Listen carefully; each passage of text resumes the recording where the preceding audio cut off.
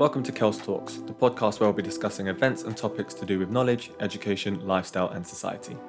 I'm your host, Kelsey Francis, and this week's episode looks at all things Brexit, including an overview of the European Union, the pros and cons of the agreed deal, and the outlook for 2021 onwards. Stay tuned.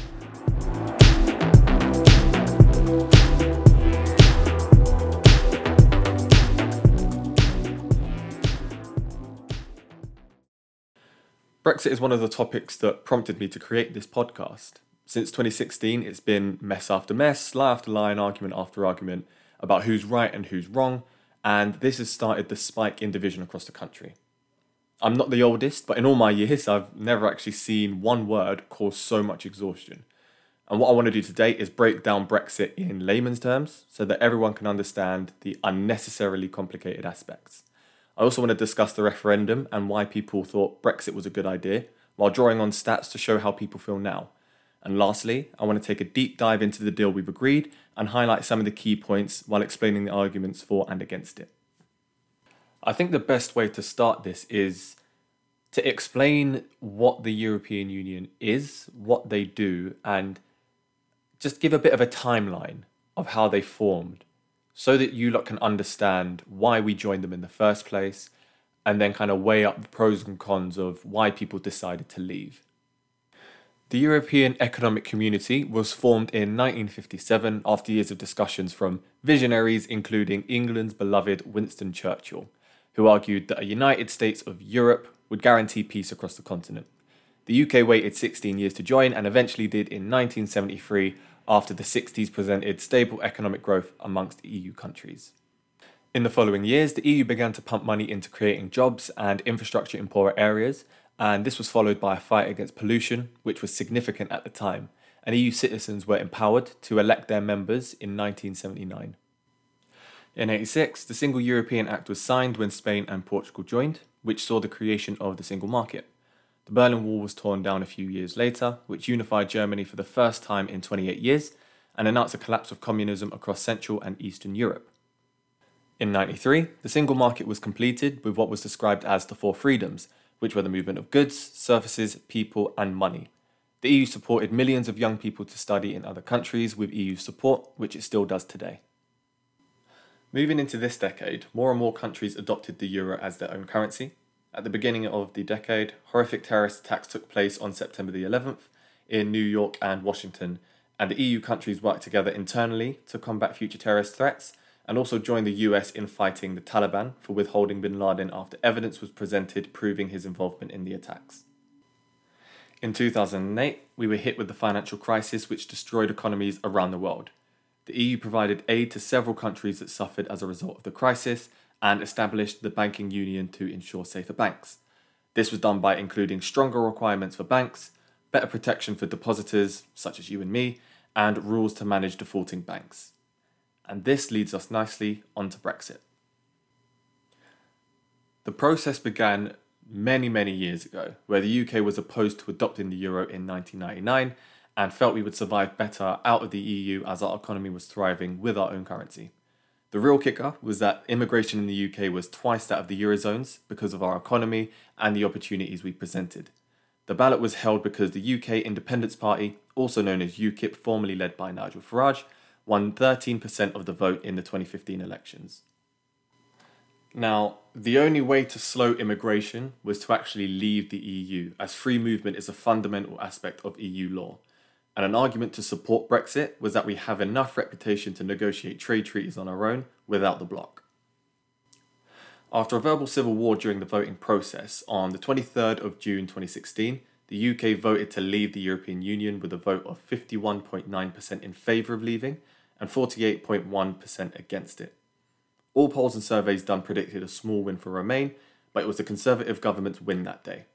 We triggered Article 50 on the 29th of May 2017, and that made the decision irreversible, but issues from the referendum would cause chaos in the following years. Now I want to pause here and just draw your attention to a few things, as during the campaign there were heaps and heaps of lies told to those that believed we would actually be better outside of the European Union. I want to list a few of those. Boris said that 350 million per week would be freed up once our accounts have settled, and that money would go to the NHS. The UK Statistics Authority said that this was a clear misuse of statistics as it confused gross and net contributions. The government has since made budgetary allocations to the NHS, which is amazing, but it isn't the promised amount. Once the referendum was won, literally the next day, Nigel Farage immediately disowned the notion to providing this to the NHS, calling it a mistake, and it took Boris 3 years to do the same. Jacob Rees-Mogg, who I'll reserve my opinion on as this is a PG episode, said that the UK loses out because other members favour highly regulated and protectionist markets. This is a clear lie, as the UK has only been in a minority on 57 European acts since 1999 and been in a majority on 2,474 acts while abstaining from 70. This means that every EU law passed since 1999, the UK only disagreed with 2% of them. It was said that a free trade agreement with the EU should be one of the easiest in human history, and that is a direct quote, which I can only laugh at, as it was only finalised days before the deadline, which was extended countless times over a 4.5-year period. The last one I really want to explain is where Brexiters argued that our economy would be stronger after Brexit. The day after the referendum, the UK suffered the largest economic shock since the 1970s among the 4 largest currencies in the world. Regulatory uncertainty meant that annual growth of exports and goods dropped significantly. The lower value of the sterling made it more expensive to import goods, which also took a hit. I mean, luckily we struck a deal that retains tariff-free trade with the EU that buys more than 40% of our exports and provides over half of our imports. Otherwise, we'd be saying, I told you so to the no-deal brigade that said no deal wouldn't be that bad. I genuinely could go on for the entire episode explaining these lies, but there's other areas I want to get to.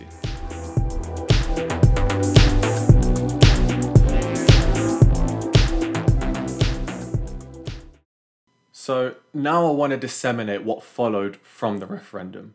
I know it's blatantly obvious what I voted for, and I'll give my opinion on this in a moment, but I can't see how anybody that voted for Brexit is happy with the deal that was provided. After 4.5 years, we've only just agreed a deal, and not one that people are happy about. And there's been delay upon delay and pushback after pushback on getting this done. Now, there were so many legislative promises that were made that haven't been carried out. And that includes this free trade, which is a positive in itself, but it's far from the exact same benefits that were promised. We've seen lorries stuck in truly staggering queues because of the custom checks at borders, and that's just one example. And this happened on day one. Even when it's understood there's certainly going to be added costs associated with so much new bureaucracy involved. Boris wholeheartedly promised there wouldn't be any checks on Northern Irish trade, which was then overshadowed by Michael Gove reaching a deal with the EU, which does in fact include checks at the Northern Irish border.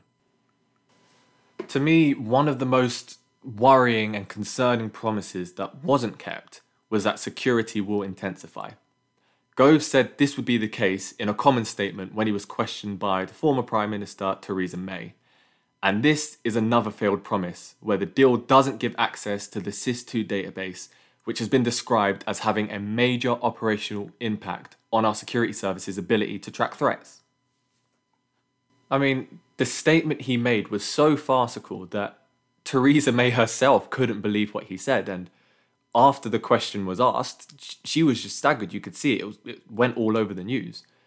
And to be honest, I'm staggered myself how not having access to such a prominent database means that there's more opportunity for us to intensify our security. That's literally saying 2 + 2 = squirrel or something. It doesn't make sense. Then what we also saw was the Tory government throwing out money left, right and centre in the form of contracts to companies that coincidentally had friendly links with the party and wasn't able to deliver. Now, the most evident and genuinely corrupt example I can think of is where they awarded a contract worth 13.8 million to a ferry company called Seabourn Freight that didn't have any ships and copied and pasted the terms and conditions from a pizza company to its own website. Subsequently, all the deals struck with ferry companies were cancelled and the termination fee was over 50 million. And this was paid to these companies despite the Department for Transport disagreeing with the National Audit Office by insisting it had a 10% discount. But regardless, the taxpayer had to pay for that. I haven't even got to fishing yet, and that was a major part of every Brexiteer's argument whenever you discuss the topic with them. Under the agreed deal, EU boats can still fish in UK waters until 2026, and after that there will be annual negotiations between the two where the UK has the right to exclude EU boats completely. However, if this is done, the EU will just raise taxes on exports of British fish to the EU or completely deny UK boats access to EU waters. So while we may have control over our waters, we don't have control over our waters. And in addition to this, British exporters are predicted to lose €28 billion this year alone from reduced demand from the EU. Now, I've saved the most in-demand topic for last: immigration. On the 31st of December, there was an immediate end to free movement of people between the UK and EU. In the deal, we agreed to replace this with a points-based system where EU and non-EU citizens will be treated equally. And to be eligible for a visa, you must earn 70 points. To earn 50 points, you need to have a job offer in the UK and speak an appropriate level of English. And for the last 20, there's a long list of other requirements that can get you to the 70 mark. In a statement, it was said that this would enable the UK to take back control of its borders, reduce overall levels of migration, and give top priority to those with the highest skills like scientists, engineers, academics, and so on. What this also does is apparently cut off the work route for those that are deemed as low-skilled workers, such as those in construction, so that the UK can move away from cheap labour from Europe. But all this means is that when companies are outpriced by national workers demanding more than the minimum wage, or little Rees-Mogg Jr. not wanting to pick apples in a farm, they'll find new ways to get supposedly unskilled workers to the 70-point mark so that they can pay them the minimum wage. By this, immigration won't really change. The only major difference is that we're going to have a look at the people that come into the country before they do. And that is a good thing, of course, but there won't be the significant reduction in immigration that was promised. The only hope that Brexiters have for this is if the UK economy contracts enough to reduce the opportunities and make it more beneficial for EU workers to apply their trade elsewhere. By that, if there's less construction going on in the UK, construction workers won't come over here because there's not enough opportunity, or if it's too expensive to come over here and they're not getting enough money for it, what's the point in them coming? But also by that, we're losing out just to make sure that they lose out. To me, that just sounds spiteful. There's no logic to it. It sounds like it's more of a personal thing. It's more of a hatred, and there's no logic behind the reasoning for supporting such a thing. And while all of this is skeptical, this is all my opinion. Has capitalism proved this sort of point wrong before? Or has it done it on countless occasions in the past? Like, there's so many occasions where companies have done what they've needed to do to make sure they get the cheapest labour possible so that they can make as much money as possible. And they've not given a damn about the national workers. They don't care about UK workers. If the UK workers are charging more for the same job, then obviously they're going to go for the cheaper ones.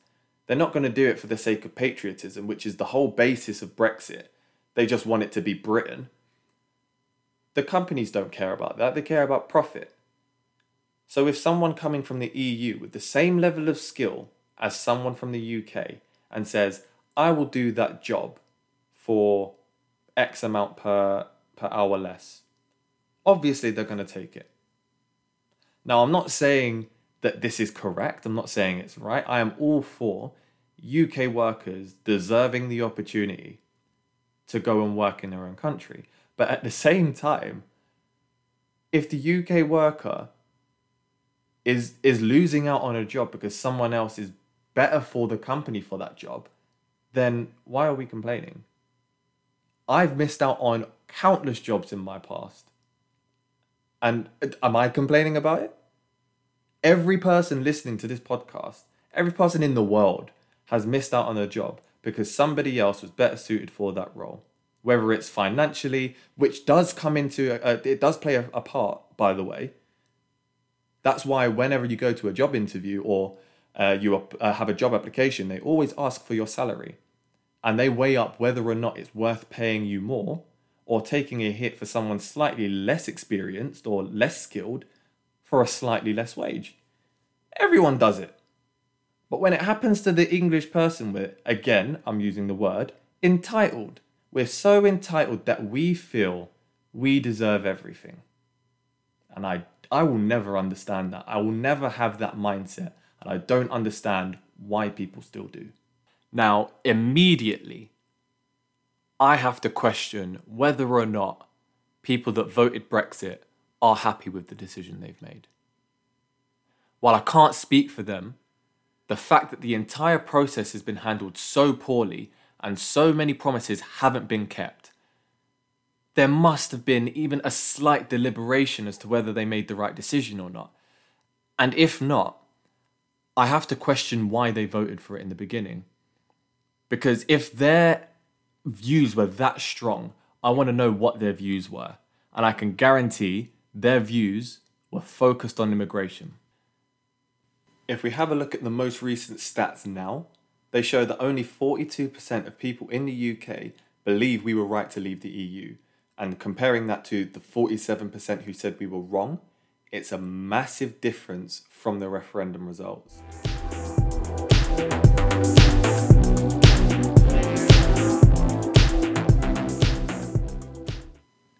Now, I know it's very clear that I voted against Brexit, but there are some positives that we can try and take.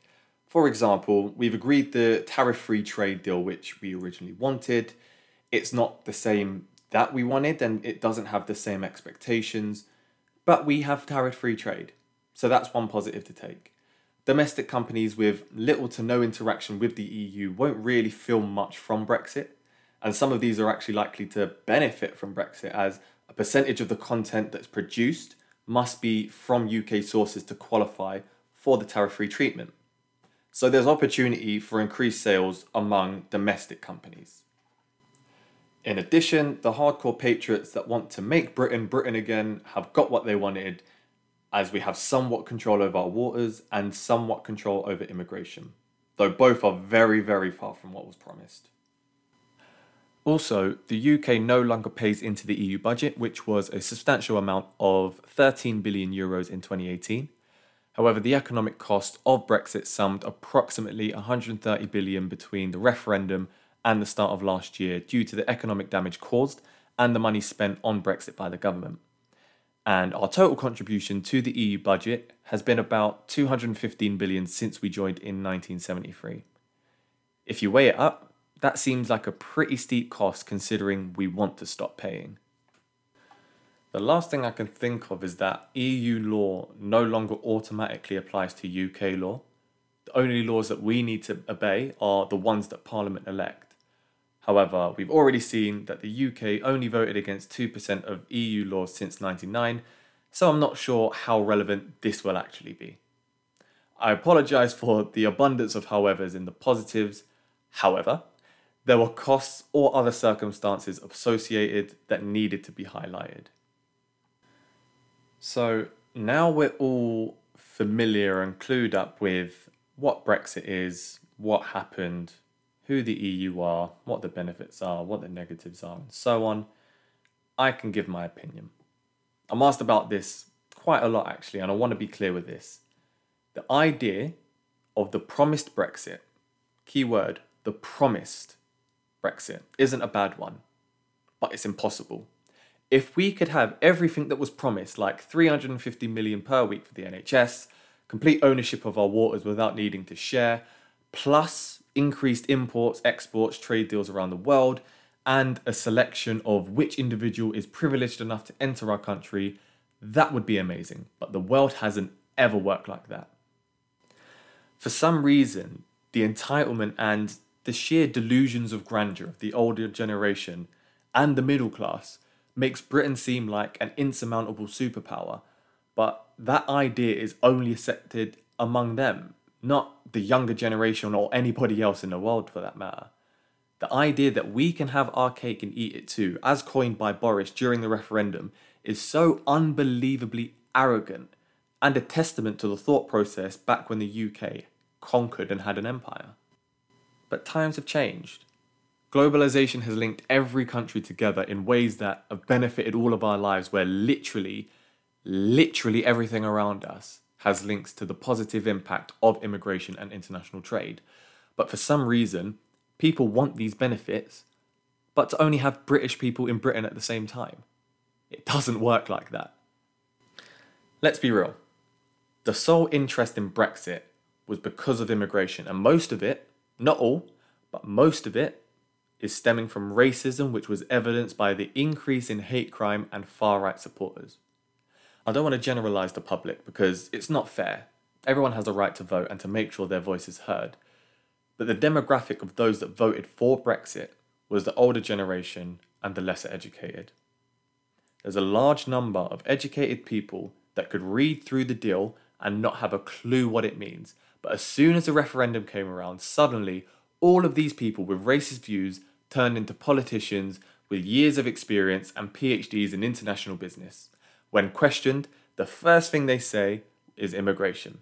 Then you ask for a different point, and they always return it to immigration. And this is coming from personal experience, not just from myself, but from other conversations that I've both seen and heard, online and in person. I think the most frustrating thing I've had to explain to people, though, is about the EU's negotiations. If I got £1 for every time I've heard someone say, the EU are being idiots, we said we want to leave and they should just accept it, I'd be able to give the NHS that promised 350 million a week. Why is it we feel that because something works for us and not for someone else, it should be immediately accepted even at the other person's loss? The terms that the UK proposed were horrible for the EU, so obviously they rejected it. Why should they accept it? If I come to you and say, I want your car, I'll give you a tenner for it. Would you accept it because the terms work for me and I feel entitled and deserving of your car? No, of course you wouldn't. There's a large number of people in the country that need to learn the definition of negotiation and understand what a negotiation entails. It might sound like I'm putting down people with the opposing view. That's not the case, because I've had many enlightening discussions with people on the other side, and they've taught me a lot, and I've agreed with what they've said. But what I can't appreciate is when people use their voice to spout lies or to argue that something that has no base, no evidence, and they just don't understand what they're talking about. And when they're questioned, they get incredibly defensive, and it either turns into an argument or completely strays off topic. Again, what I'm trying to do with this podcast is to get people talking. What I want you to do is, if you have an opposing view, perfect. Look up the evidence that supports your views and present it in a way that other people can understand. For you to do that, you need to understand it yourself. Don't just look at sources like The Sun or The Metro and come and say that you've got facts proving that Brexit is going to be the best thing in the world. That's nonsense. All of the information I've used on here have come from official sites and come from official statements. I've listened to them, I've read the documents, and I'm giving you the information. That's how an argument should be presented. I'm not the best at presenting arguments at all. I'm not perfect. But this is how we should be discussing things. This is how we learn. We look at the knowledge out there. We look at all the resources that we have available to us because it's all free. You're just too lazy to have a look at it properly. And if you did have a look at it properly, maybe you would either change your mind and see it from another person's point of view, or you would be able to convince somebody else of your point of view because you have the evidence to support it. Again, I'm not saying I'm right. I'm conveying my opinion. I believe I'm right. I'm not saying I'm right over you. If you bring points that disprove me, perfect. Come do it. Do it to other people in a completely civilized manner. It's discussions, bear that in mind. But don't come with the energy where you're just going to argue. We've been doing it for near enough 5 years now, longer than 5 years. It's going on and on and on and on, and there's no end to it at the moment. And that's because there's still so much uncertainty with what is going to happen with Brexit. And people are still so fixated on the points that were made beforehand, and you don't understand what's in the deal. Understand what's in it, and then come with your argument. This isn't just to people on the opposite side. This is people on the Remain side as well. Understand the points that are made in the deal. Understand the points that were made beforehand, and present those points. I'm not going to apologize for anything I've said in here. It needs to be said. You need to hear it. And I know there's going to be a lot of people on the opposing side, like with the opposing view to my own, that are going to say, I'm incredibly biased, I haven't presented all the positives, all of this stuff. What I want you to do, if that is the case, is name me a positive that I haven't already named. And if I've already named it and I haven't gone into enough detail, you bring me the detail and I'll share that to all of my followers. Because I can guarantee not one of you can do it because I've done it already. I've done my research. I've done it already. I challenge you. Will we survive? Of course we will. Will we have more opportunities? Doubtful.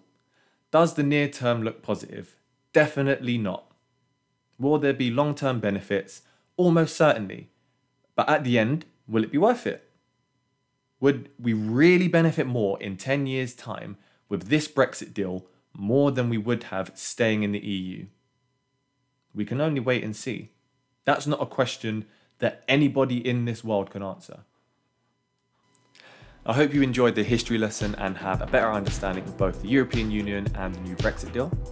This is likely to have triggered some of you, so please jump in my DMs on @Kels Talks Podcast on Instagram and we can continue the discussion. Until next week on Kels Talks, stay safe and keep learning.